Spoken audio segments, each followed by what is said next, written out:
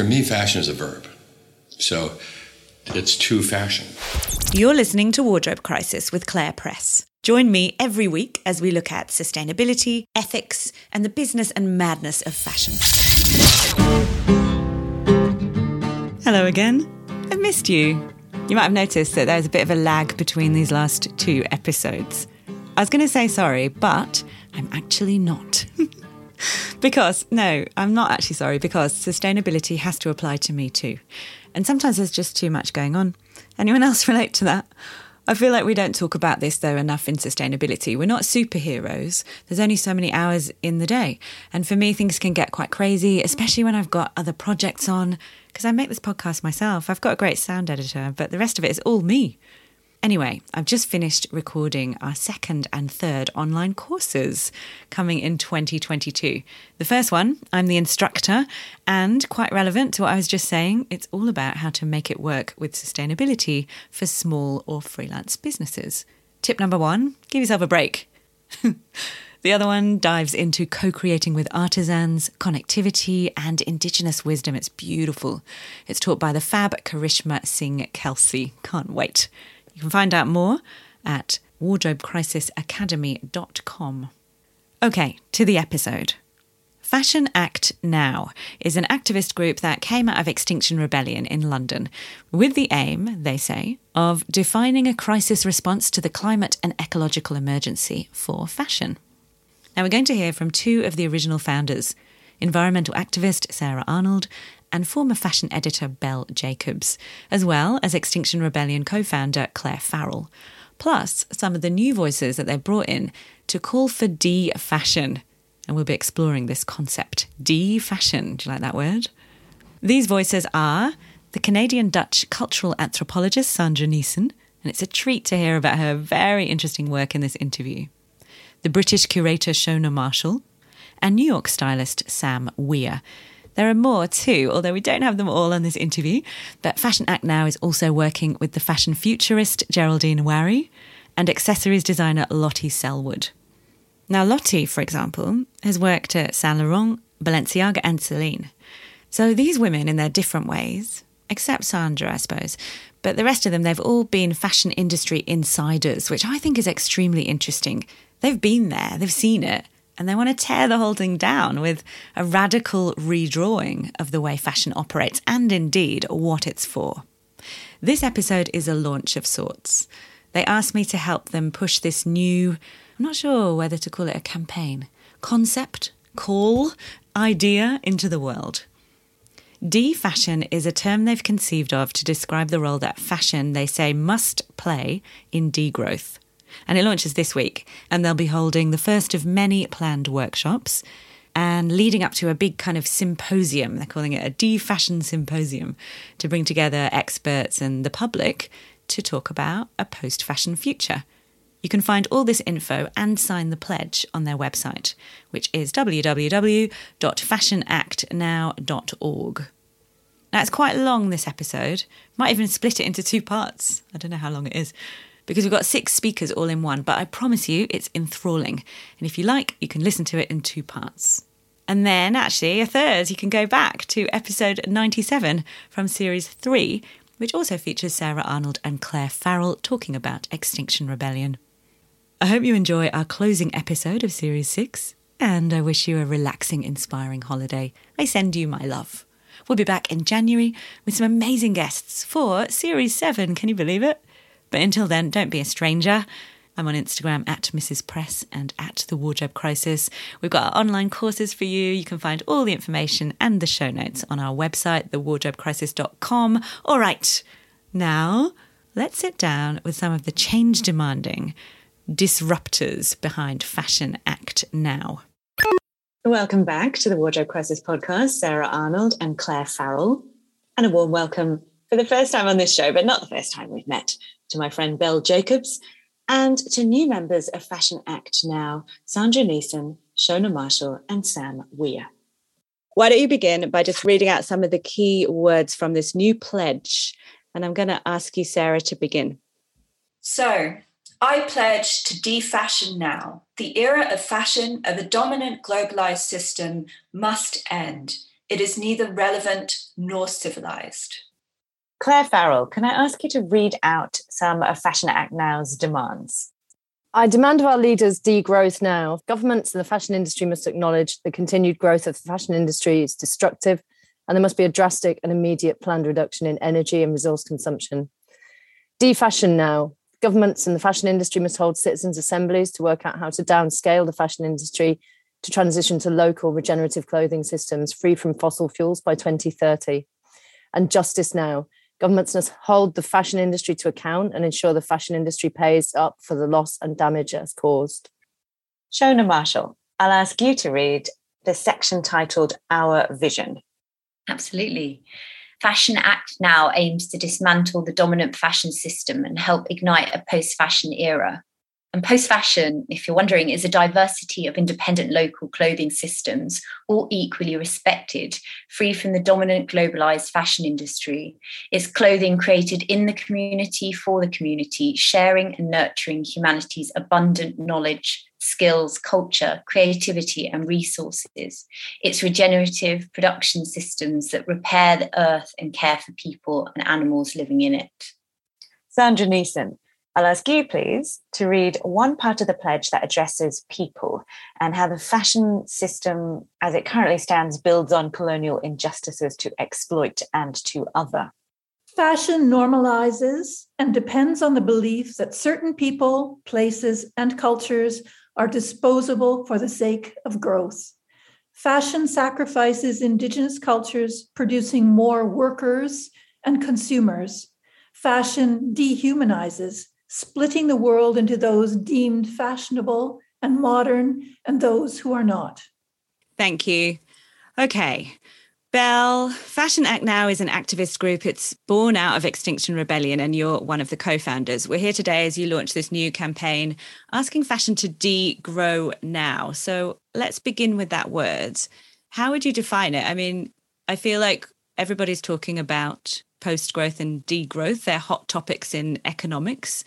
It's moved a bit into the mainstream discourse, I think, not that we're doing it, but beyond slowing down, what does it mean to degrow fashion? Well, thanks, Claire. I'm really pleased that you talk about the fact that post-growth and degrowth are now hot topics, but actually they originated in 1972 with the Club of Rome and the really controversial report Limits to Growth. So I think that was the first time where someone raised this issue as far back as that. And as we've seen, actually, the world has not reacted to that report. Defashion has links to the term degrowth. And I'm going to read out Jason Hickel's definition of that, just to give you a context. Degrowth is a planned reduction of energy and resource use designed to bring the economy back into balance with the living world in a way that reduces inequality and improves human well-being. So Jason, one of the leaders of the movement, ecological economist.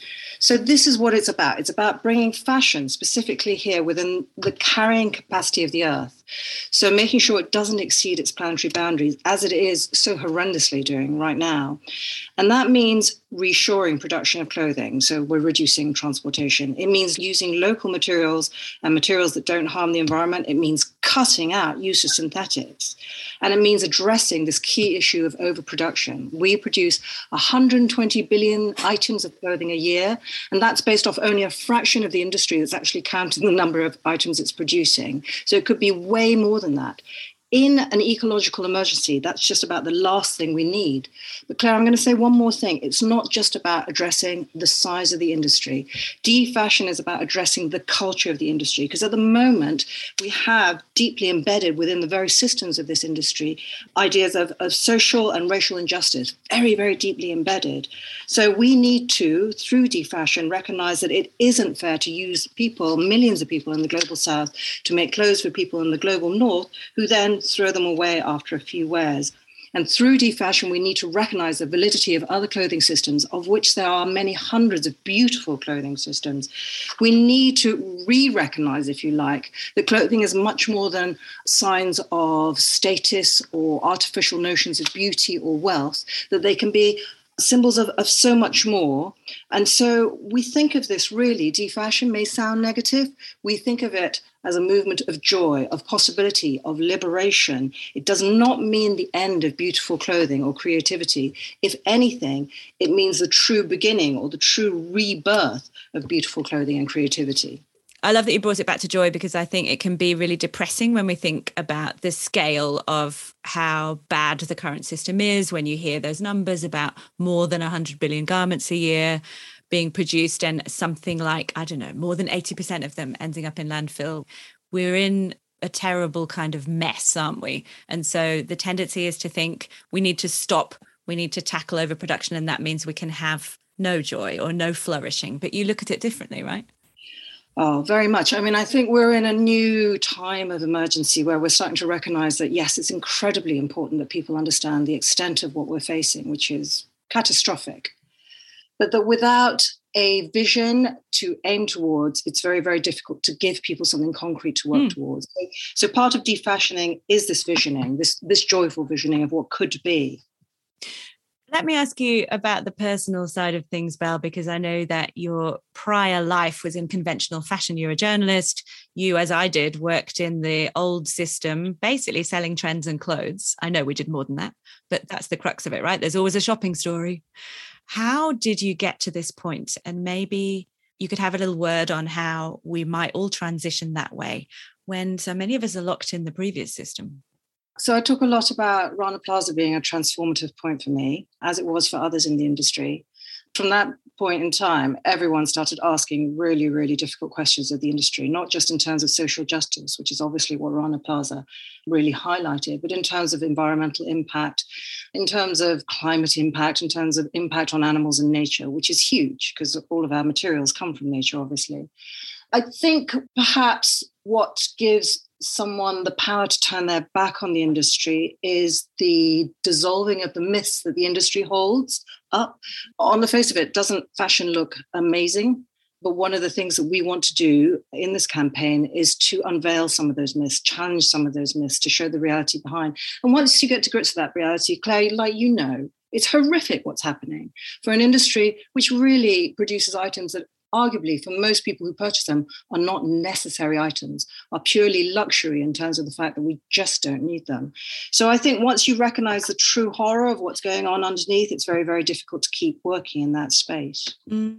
We've worked in this industry for long enough to make our marks. We've done it. We've profited from it in our own ways, not in the same way as Zara, but still. Is it not a very privileged position to be able to take these choices to say, in my case, I worked at Vogue. I don't want to do that anymore. I've decided to work in a different way. What would your advice be, or what would you say to people who are thinking, well, it's all right for you? Shona. Yeah, I think it's a really good question. I teach fashion photography, so it's something I think about constantly, and me and my students talk about constantly. And I think there is space for people to build new ways of expressing themselves. There are ways that you can kind of carve it out to work within this new world that we're building. And I think we think about the kind of pluriverse, so there's kind of different ways. There's not one straight way. And I think there is space. So I don't think all is lost, but I do understand it is challenging. What about the other side? If we switched to post-fashion tomorrow, what would happen to the garment workers? As a collective, we are supportive of reparations. So all those old white men that have made all that money selling clothes, that they will have to pay for their crimes to people on the planet. So pumping that money into those communities that they could then make some choices. Sarah, you've probably had a similar epiphany, but we're going to unpack these things in more depth later on. But can I ask you first to summarize how you think we might practically degrow fashion? I mean, I think Belle has touched on some of these points already, but if we're talking about how we practically degrow, we need to think about where we're trying to get to. Our vision for post-fashion is based on the commons. So we've really thought about what are the roots of growth. And people often overlook what those roots are. And that takes us back to kind of feudal England, when there used to be common land. People lived off the land. And then they brought in a system where they started to enclose that land so that the commoners then had to work so that they could earn a living to get the things that they need to live. Essentially, it brought in the idea of a workforce. They had to work for a living. So that creates an environment in which you have to have growth. And so what is the opposite of enclosure? It's the commons. It's that you have a collective that shares and nurtures and manages collective resources.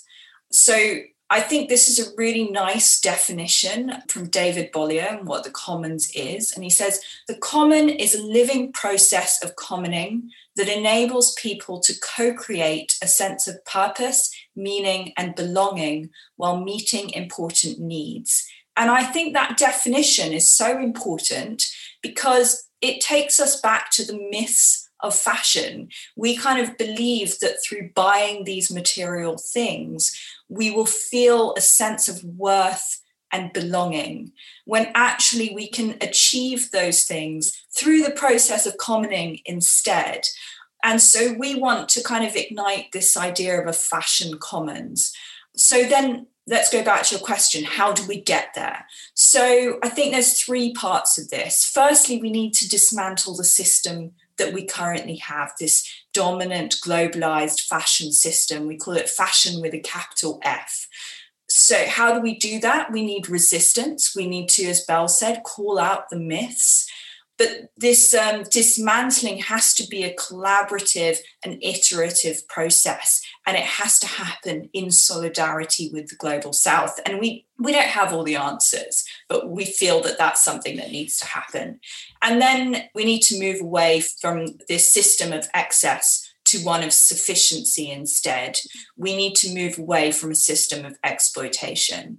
But then we also need to actively repair. And again, that's us in the West repairing ourselves, repairing this obsession with individualism and thinking more about the collective. But we also need to repair the damage that's been done to others. Then we need to build these post-fashion systems. So again, thinking about the commons, but the commons is not just about us kind of coming together as a little community and doing a nice thing. The commons should be a process of resistance as well. It should be rebellious, and it should be thinking about how it scales and grows. It should be a political act in itself. I was going to say, I mean, fashion actually has a long and colourful history of being an instrument for rebellion. I mean, if you look back to the kind of DIY culture of the 80s, for example, there's lots of pockets of resistance that have rumbled along while commercial fashion has grown into the rabid beast it is today. But you talked about sufficiency and coming back to understanding when enough is enough. And I feel like that's very relatable. A lot of people feel that, don't they? That there's just the excess is becoming revolting. And it's easy to imagine pulling back from that and saying, I don't need any more. I've got enough, if you're lucky enough to be in a position where that's the truth. But the bit that's hard is the system change bit. When we talk about not making the commons a sewing circle and making it into a pathway for dismantling an unjust system, that stuff's very hard. Right now, we're talking about a multi-trillion-dollar global industry that also powers economies and ensures that certain people are paying the rent. I don't know if we can say that about them all. But Claire, your big question, as one of the founders of Extinction Rebellion, you've pushed a policy, if you like, of direct action. There's rebellion in your heart, but how do you actually do that when it comes to changing the system? It's all very well to say, got to get rid of capitalism and revert to the commons or create a new commons, but how are we supposed to do it? And I think that my big question to you is, how can we begin to shift or revolutionize these entrenched systems with regards to fashion? Yeah, thanks, Claire. Well, I mean, I think one of the problems with this stuff often is that we get stuck in a kind of, well, is it this or is it this? And I've certainly, like, through my career had times when I thought it was better to work within the bigger fashion system, and times when I thought it was better to work with a small startup where we completely control the sort of ethics of what we were doing ourselves. And going from this to this to this to this, saying where am I going to find the most agency, you know? And similarly at the moment, I think people are doing the same with like, do we need legislation or do we need the private sector to do it? Do we need to get the government to change or do we need to get businesses to change? And seeing as like both parties appear very powerful and everyone knows that the government in this country, at least in the UK, won't even put a penny on a fast fashion garment. So how are they exactly going to engage in a degrowth agenda? Nobody knows. Let me just pick you up on that in case listeners haven't heard of that. So in the Fixing Fashion report and its proposals in 2019 that was submitted by the Environmental Audit Committee to the UK Parliament, one of the recommendations, there were 19 of them, was that 1 pence was added to the price of a retail garment at the retail level. Yeah, is that right? Yeah. To pay for better recycling. Anyway, the answer was no, wasn't it? Yeah. I mean, they rejected all of them, didn't they? Also, I wanted to just ask you to tell everyone, just really briefly, in case they don't know, you've worked as a designer, right? You've had a label. Yeah, and I still have some stock, which I need to sell. But I'm a terrible capitalist because I don't have any interest in selling things. So I was quite a good designer and product developer, but I'm really bad at selling things. So that for a one-woman startup was never really going to go particularly well. But I think the government here, and probably a lot of other governments where we really see the most horrific consumption rates in the world, they don't have any intention of legislating against the fashion sector. That said, they don't really have the intention of supporting it very well either, most of them. But they certainly don't have any interest in creating the laws that would help anybody to run the industry in a better way. And I always just go back to the statement from Jonathan Porritt when I heard him on Safia Mini's podcast a while ago. And he said, you know, if you're serious about improving the conditions of this industry, you will campaign for legislation against yourself, because that's the only way that you can level the playing field. The problem then is that you're asking the fashion industry to become highly politicized and move into the effort of serious political work. And then you find the monolith of our current supposed democracy in Britain. And I would say, arguably, if you want serious legislative change, you have to have a successful mass resistance movement in order to get that. So then you go to the next step and you say, well, actually, dear fashion industry, would you like to quit your job and join the rebellion and join in non-violent resistance until we get a better result for the environment and for social and global justice? And then you get to like, oh, well, maybe that's a bit far for the fashion people because they're not even sure whether they can like sign a petition yet, or they're not even sure, you know. So it feels that you're sort of constantly in this difficult place. I think what Fashion Act Now has tried to do and will try to do, importantly, is recognise fashion as a space where culture is greatly affected by fashion, and a lot of the people in the industry are not part of it just because they care about, you know, sustaining an increasingly spiraling capitalist system. They are actually wonderfully creative people with good hearts, with good minds, and they know that they can affect culture. And what we want to say is do a decent job of affecting culture right now, because you need people to support those in resistance. You need people to support those people who are being marginalized and oppressed. And you need to see really radical, rapid change. Otherwise, our economies are going to collapse. I want to bring Sandra in here. I feel like it's the perfect moment to talk about fashion culture, but really quick fire. Claire, does a pledge work? Is it a powerful tool? We started by sharing some of the words from your new pledge.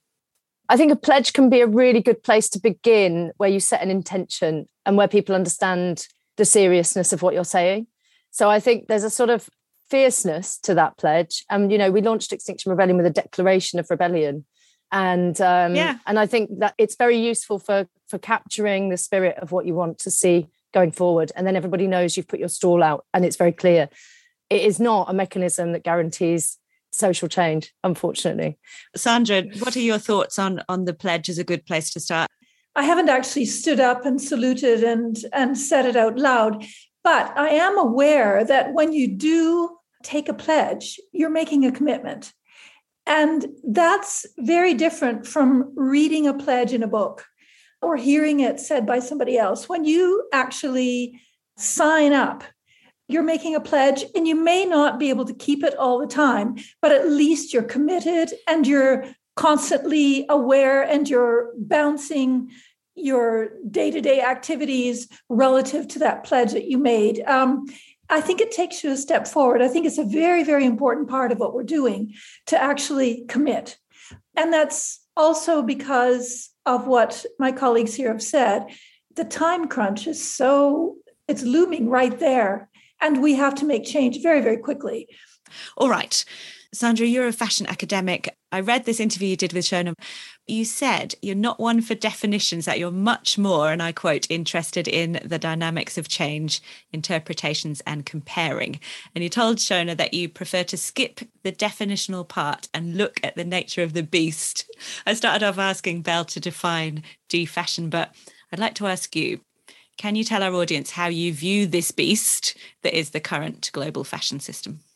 Okay, I'll start, Claire, by saying it's really interesting to me to hear myself described as a fashion academic.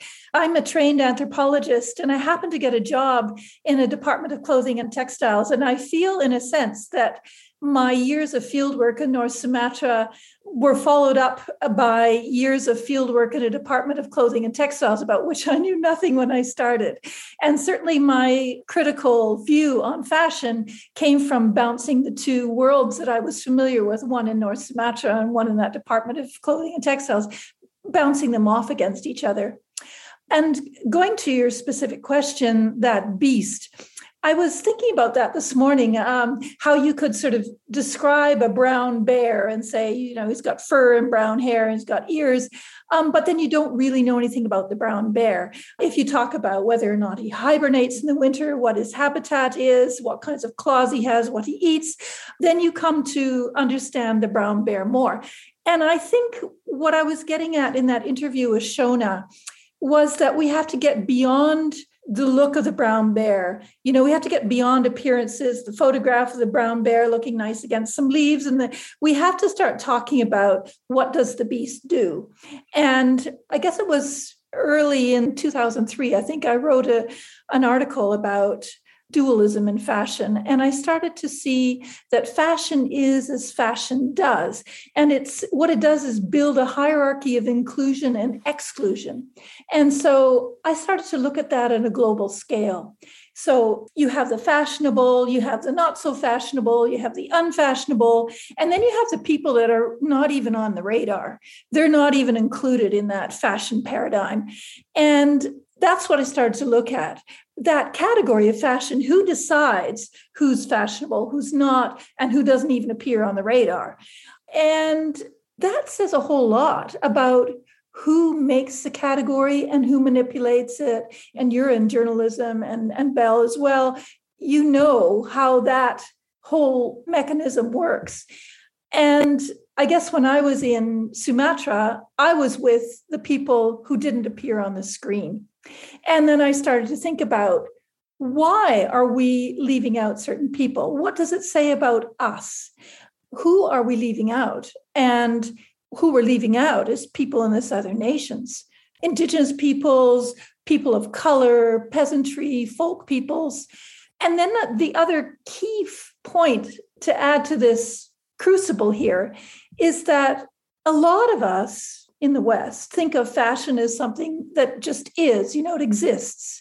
And we're unaware that we create the fashion system, just like we create the economy. It's not something that we have to carry a big burden on our shoulders. We can change the system because we created it. It's socially constructed. It's not like trees and rocks that are out there. And because we make it collectively, we can change it collectively. And that's what FAN is all about. Fashion Act Now is about recognizing the clothing of the entire globe and not putting in those artificial distinctions about who has fashion and who doesn't, because that's about racial discrimination. It's a colonial category. You talk about this idea of fashion sacrifice zones. Could you explain what you mean by that and expand on it a bit, please? I worked in my Department of Clothing and Textiles in Alberta. Alberta is now famous for the oil sands, and it's the home of the Cree people. And I remember demonstrating and petitioning and doing all kinds of things for the sake of the Cree people before the tar sands began. And if you take a look at pictures of the tar sands, you just see, as far as the eye can see, black, desolate, horrible, horrible landscapes. It just unbearable, makes your skin crawl. And that's probably one of the worst sacrifice zones in the world. The land is completely unusable. It's desecrated totally. And it's condoned. I mean, it's condoned by governments. It's condoned by business. It's all for the sake of oil. We need oil. We need to burn it. We need to make fibers from it. So people have been talking about sacrifice zones in those terms, also in terms of plantations. And of course, cotton comes from those kinds of sacrifice zones where huge tracts of land, where you've pushed the native people off their lands and you've turned them into laborers or slaves. You've made the land unusable for anything else so that we have enough cotton to make our clothes, for instance. So sacrifice zones we know about and they're talked about in terms of places. And when I started to work in North Sumatra and living in the villages, I realized that fashion makes and is complicit in more sacrifice zones than just the spatial ones. I saw people in villages too poor, and of course, poverty is created by governments, too poor to be able to continue, not enough land or land quality is compromised, whatever, and then having to go to the cities to look for a job. And they may have been brilliant weavers, very highly skilled, people who created their own clothing systems, indigenous ones that were sustainable and fit nicely with the environment for thousands of years. And they would go off to work in factories where they would be considered unskilled and they would be working on menial jobs that were mind killing. But they weren't just mind killing. They were, they're people killing, they're culture killing. These people would be leaving behind their cultures, leaving behind their language and their traditions. Their children would come with them and leave behind their languages and traditions and never become inculcated in them. And I realized that this whole way that we're creating our fashion with the labor down in the southern nations is in fact creating cultural sacrifice zones as well as human sacrifice zones. So in that article that I wrote about fashion as a sacrifice zone, I referred specifically to people and culture. And that's something that I don't think the fashion industry has recognized, that it has been as a globalized system. I mean, I remember when fashion globalization was hailed as, fashion is now throughout the whole world and we're getting with it.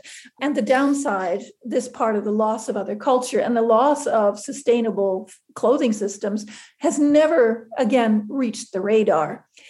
So yeah, that is something I brought to Fashion Act Now. We've talked about it an awful lot. And what's emerged from that conversation is the recognition that sacrifice zones don't limit themselves to spatial areas or cultural areas, but in fact also temporal areas, because we're losing our future. We're losing our future through this kind of huge overproduction, huge manufacture of waste. So it's also a temporal zone. And it's condoned by governments and big business. And you were talking earlier about conceptual changes that need to take place in Claire Farrell as well. I think that could be a powerful trigger for people to change their jobs or to start working on new things. It's just that sense of a common humanity and longing for clothes that are ethical and not something that will hurt other people through wearing them. Thank you for that. Belle, I was going to ask you about the language on one of the lines in the pledge, which to me, I was like, that is a bit much. I think maybe talking about cancerous growth could be too alienating and people won't want to go there. But then listening to Sandra speak there, I think, well, seems fairly logical as a kind of progression from that. But I'm going to ask you anyway. This sentence is, fashion is a cancerous growth obliterating bio and cultural diversity. And as I said, I find that quite, and I wondered how you felt or whether you worry that might provoke too much and alienate people. Yeah, it's a really in-your-face expression, isn't it? But I think, as we've just heard from Sandra, when you explore the sheer devastation of the industry, and Sandra, I'm going to carry that, one of the sacrifice zones of fashion is the future. It's just, it's shocking. So we're not saying that fashion is the only cancerous growth on this planet, but it's certainly the one that we're going to be focusing on now, particularly with Sarah, Claire, and I, with our backgrounds in Extinction Rebellion. We do see the value of strong statements in provoking the debate that needs to be had around difficult issues. And we know that there will be backlash and there will be people kicking back. And that's all part of the transformation and change that we need to see, where people start to go, that's outrageous. Hang on, how outrageous is it? And they get to a point, perhaps, maybe, hopefully, where they go, actually, maybe that's fair enough. So we'll see how this goes, but we're ready for it. I'd like to add one thing, if I may. I think this is really key to the kind of future we'd like to facilitate. When we think of sacrifice zones, we fall quite quickly into that paradigm of, poor them in the South. And isn't it terrible that they're getting destroyed? But I think that we have to turn that on its head as well. Just as we know that currently people who are interested in sustainable agriculture have been learning that Indigenous peoples have been doing sustainable agriculture, and we have an incredible amount to learn from them. And we are learning from them, and it's helping us change our systems. Quite recently, there was a book written by David Graeber and David Wengrow about the history of the world, a new way of looking at it. And they talk about Western civilization as being stuck. And I think if you see all these more than 30 COP gatherings of world leaders to reduce CO2 emissions, and CO2 emissions only go up, then you know how incredibly stuck we are. And Fashion Act Now is a response to that. And part of getting unstuck, as we know from that book, is taking a look at Indigenous views of the world, Indigenous ways of working in the world. And I think the same thing can be the case with fashion. What we are destroying with our fashion system is precisely what can give us hints and directions about how to transform. And that means that rather than pitying and feeling sorry and falling into that mode, we can treasure and we can celebrate and we can support and we can examine and dialogue north-south and find alternatives that could potentially work. I always think it's so funny in a dark way that fashion positions itself as the cutting edge of modernity and change. And yet that only applies to a collar or a hem. They're just never really kept back past the garment. I mean, it's like we're incredibly old-fashioned as an industry. We're still doing things mired in Industrial Revolution practices from 150 years ago. Oh, dead on. Exactly. And it's about the visuals. I mean, we have focused so intensely on the visuals that we've left out the political and the economic and the social. And that's the brown bear, just the picture of the brown bear without understanding his habitat. I also want to bring us back to the climate emergency as well. We've just come out of COP and the current pledges that are made there, and these are pledges, not mandatory, will bring us to 2.4 degrees rise in temperature. And we are currently at 1.1, and look at what is happening now. So the chances are that fashion will change whether it wants to or not, as life as we know it will change whether it wants to or not. And so it's almost like, are we going to embrace the idea of a managed transition, as dignified as it can be in a time of climate emergency, or is it going to implode? Because what we've seen is that when it implodes, as it did during the pandemic, those on the front line of the climate disaster and those making our stuff are the first to be hit and the hardest hit. So we are really at a crunch point here.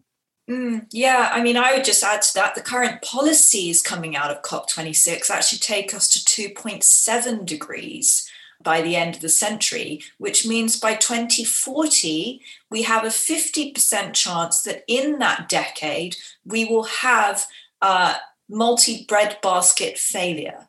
That means we can't feed ourselves anymore. So how will we be thinking about clothes? Will we be buying clothes in that situation? Do we do a transition now, or do we just let disaster happen? All right, I want to bring in Sam Weir now. Sam is a stylist. She's based in New York. Sandra mentioned that maybe these big questions might act as a catalyst for people changing their jobs and finding new ways to do things. Sam, tell us what you do. Yeah, so I've worked under stylists for a majority of my career, although their areas of expertise differed. So from celebrity styling, editorial, commercial, runway, personal, I've seen most of that side of the industry. And I then went on to become a junior fashion editor at an independent publication and really reached the point I had always dreamed of when I was younger and listened to everyone and followed that traditional fashion path. Got there and it just didn't feel right to me. And, my anxiety over our climate crisis was steadily increasing that whole time. And to watch fashion do nothing was deeply upsetting. So I quit and I worked in a completely different other industry. But throughout that time, I was still doing research on the side about styling. Wow. So you actually moved industries specifically because you felt that fashion wasn't doing right by the planet.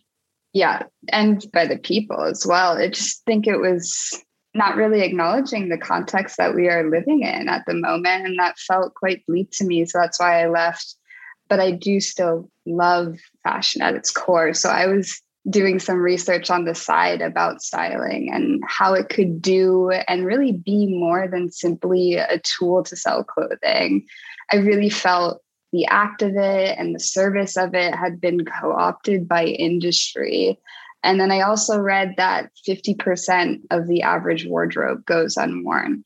And it really clicked to me there that there's a lack of conversation and also education to the general public around how to wear our clothing, or in other words, how to style our clothing.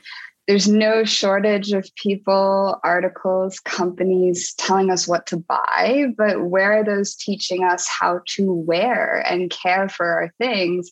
So that's when I ended up creating what is now Let's Be One. And we're launching in February 2022 with a one-on-one styling service conducted over Zoom and FaceTime. And during these sessions that we have with people, we find style solutions through your wardrobes, not through consumption. May I ask how old you are, Sam? Yeah, I'm 24.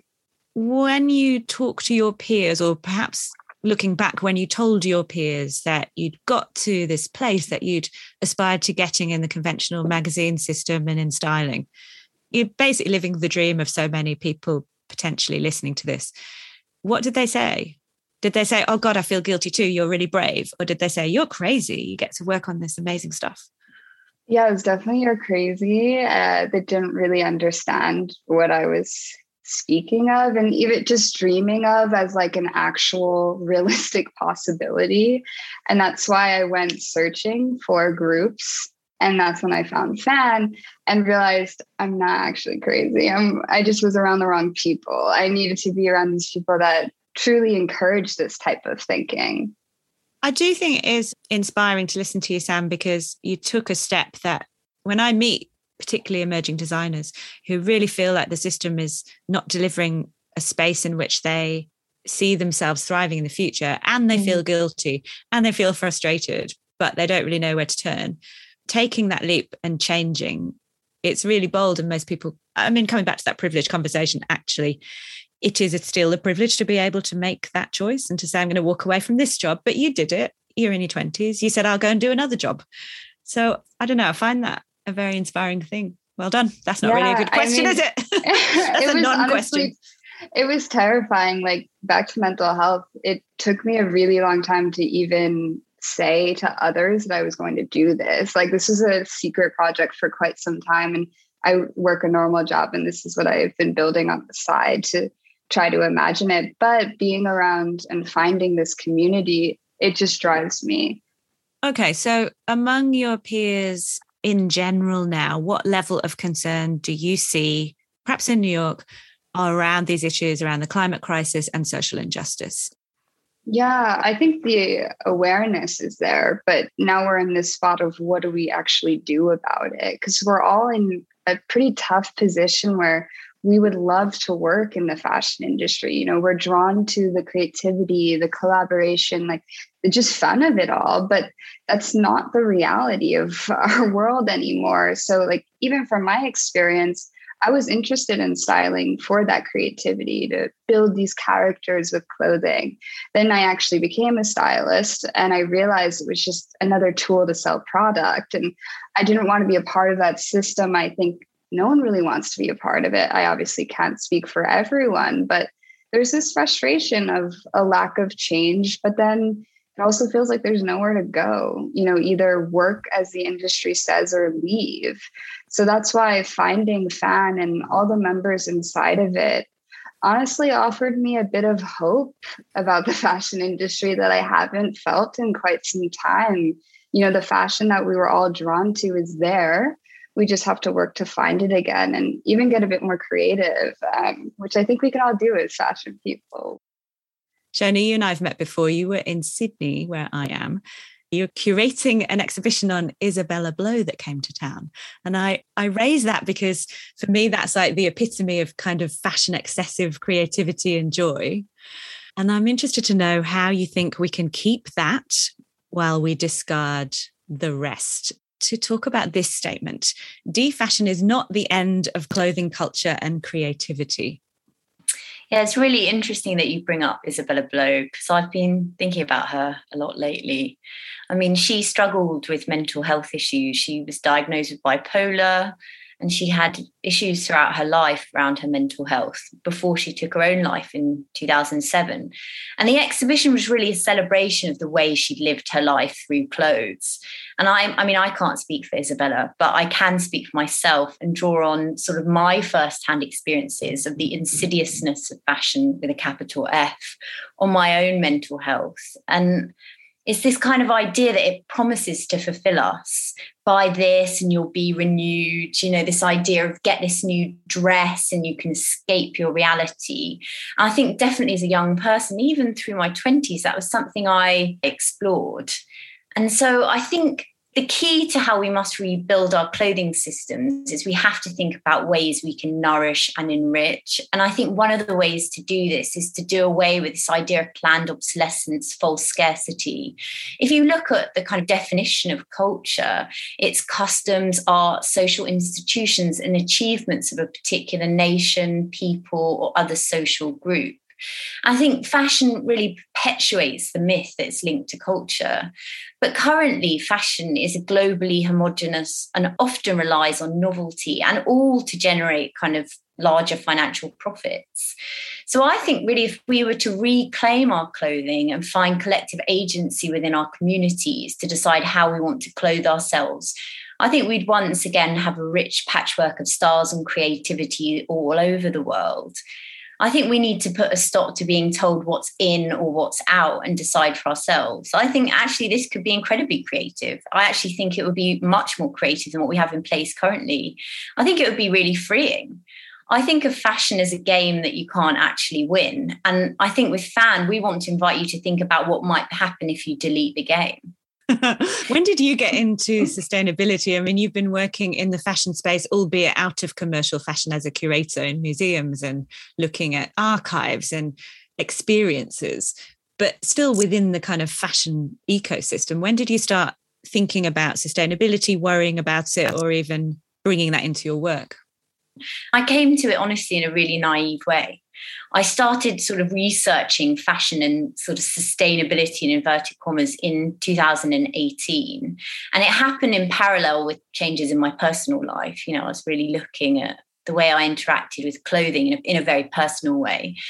And I think the climate crisis is a problem of our day. And as a curator, I was interested in how fashion is so closely linked to the zeitgeist. And I was sort of wondering if fashion could survive, if this is the kind of problem of our time.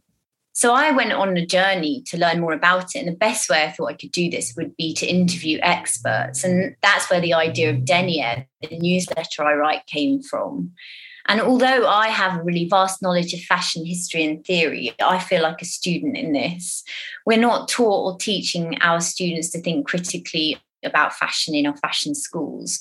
We just kind of accept, oh, that's the way it is, and just carry on like nothing.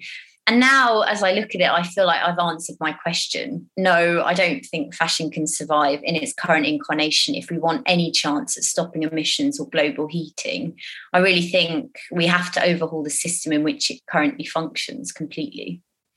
Okay, the pledge talks about new ways of fashioning or doing a fashion, and we heard you read out some of the wording around your vision. What does it look like? In your opinion, what might a transitioned post-fashion or de-fashioned clothing system look like? You talk about words around regenerative or local or fair. There's a phrase in the press release around nurturing and sufficient for the needs of communities. But what might that practically look like beyond having a repair shop? Yeah, it's a really good question. I interviewed the great Liz Ricketts from the All Foundation for Denier. I know that you've spoken to her before, I think. And for the last question, I always ask, what would your utopia be?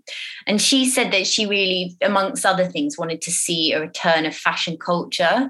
And I've thought a lot about that since. What is that? What does it look like? And when I interviewed Rebecca Burgess, who's the founder of Fibershed, she talked about producing clothes within the bounds of our local environmental carrying capacity.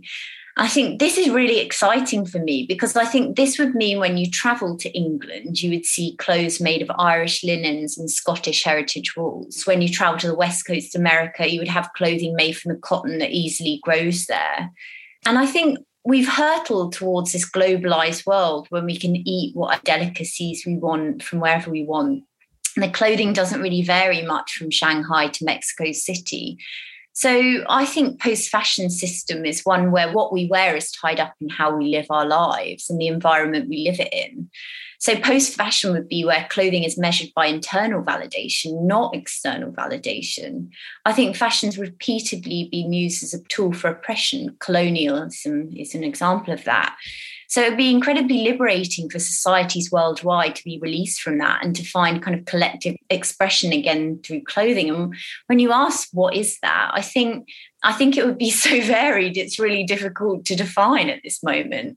And I think it would really give us a chance to be creative about how we clothe ourselves and dress our bodies in a way that we haven't really been able to. Claire, we started with a pledge and a sort of call to action. What do you hope that people will take from this event and this launch of this new Fashion Act Now campaign? Can we call it a campaign?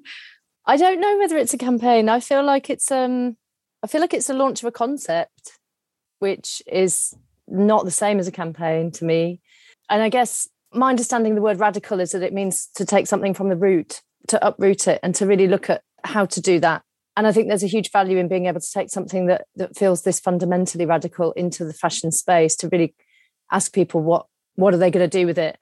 And I don't know, let's see, because there have been so many attempts to get the fashion industry to be a bit better, to pay people a little bit better, to stop doing quite so much damage. And I think at this moment, it's appropriate to take something this full on into that space and say, well, how about this? How about we just dismantle all of the harm? How about that? And I think, I hope it will begin a completely different kind of discourse on the problems and what we should be doing about it, rather than tweaking a toxic system around the edges. Sam, do you want to tell us, what do you think is the power of a pledge? We discussed this earlier in this conversation. Obviously, it takes more than simply setting an intention, but why do you think it's useful to begin there? Yeah, I really think it's important to give people something to act on, to have a bit of like an obligation or commitment to a certain movement. And even more so than that, to really see that their voice and their signature is key to the success of this movement. We need and welcome everyone. Signing our pledge is really a sign of community. And I think that's quite powerful for all of us involved. And that's why we want as many signatures as we can get. Okay, so what sort of fashion future do you want to be part of? I want to be part of one that exists and lives in harmony with our people and planet, one that is aware of the context that it sits in, one that's more creative and less obsessed with growth and profit, and challenges us to be more creative and collaborative. I really want to be part of post fashion. And that's why I'm with FAN. And even the process to getting there, this de-fashion process, it's all quite exciting to be a part of. And I feel just really honored to even be in the conversation and room with these other women who I've learned so much from already. So I hope other people feel inspired to do the same. Belle, what's your hope? We have seen so many efforts from the fashion industry to, as Claire said, tweak around the edges. There is a will within the industry to change. There is a recognition of the need to change. I really actually believe that. What's holding it in place is these structures, economic structures, cultural structures. So what I'm hoping for is that the fashion industry will start to recognize that there are people out there who need more, who are demanding more. You know, it's a really, really challenging concept. We hope to spark not only conversation and debate, but a genuine understanding that the change we need is far greater than anything that anyone's proposed yet. Thank you for listening to Wardrobe Crisis. You can find the show notes for each episode and read our magazine over on our website, www.thewardrobecrisis.com. And that's where you can also sign up for our free sustainable fashion newsletters. I hope you've enjoyed the show. I'd love you to help us spread the word.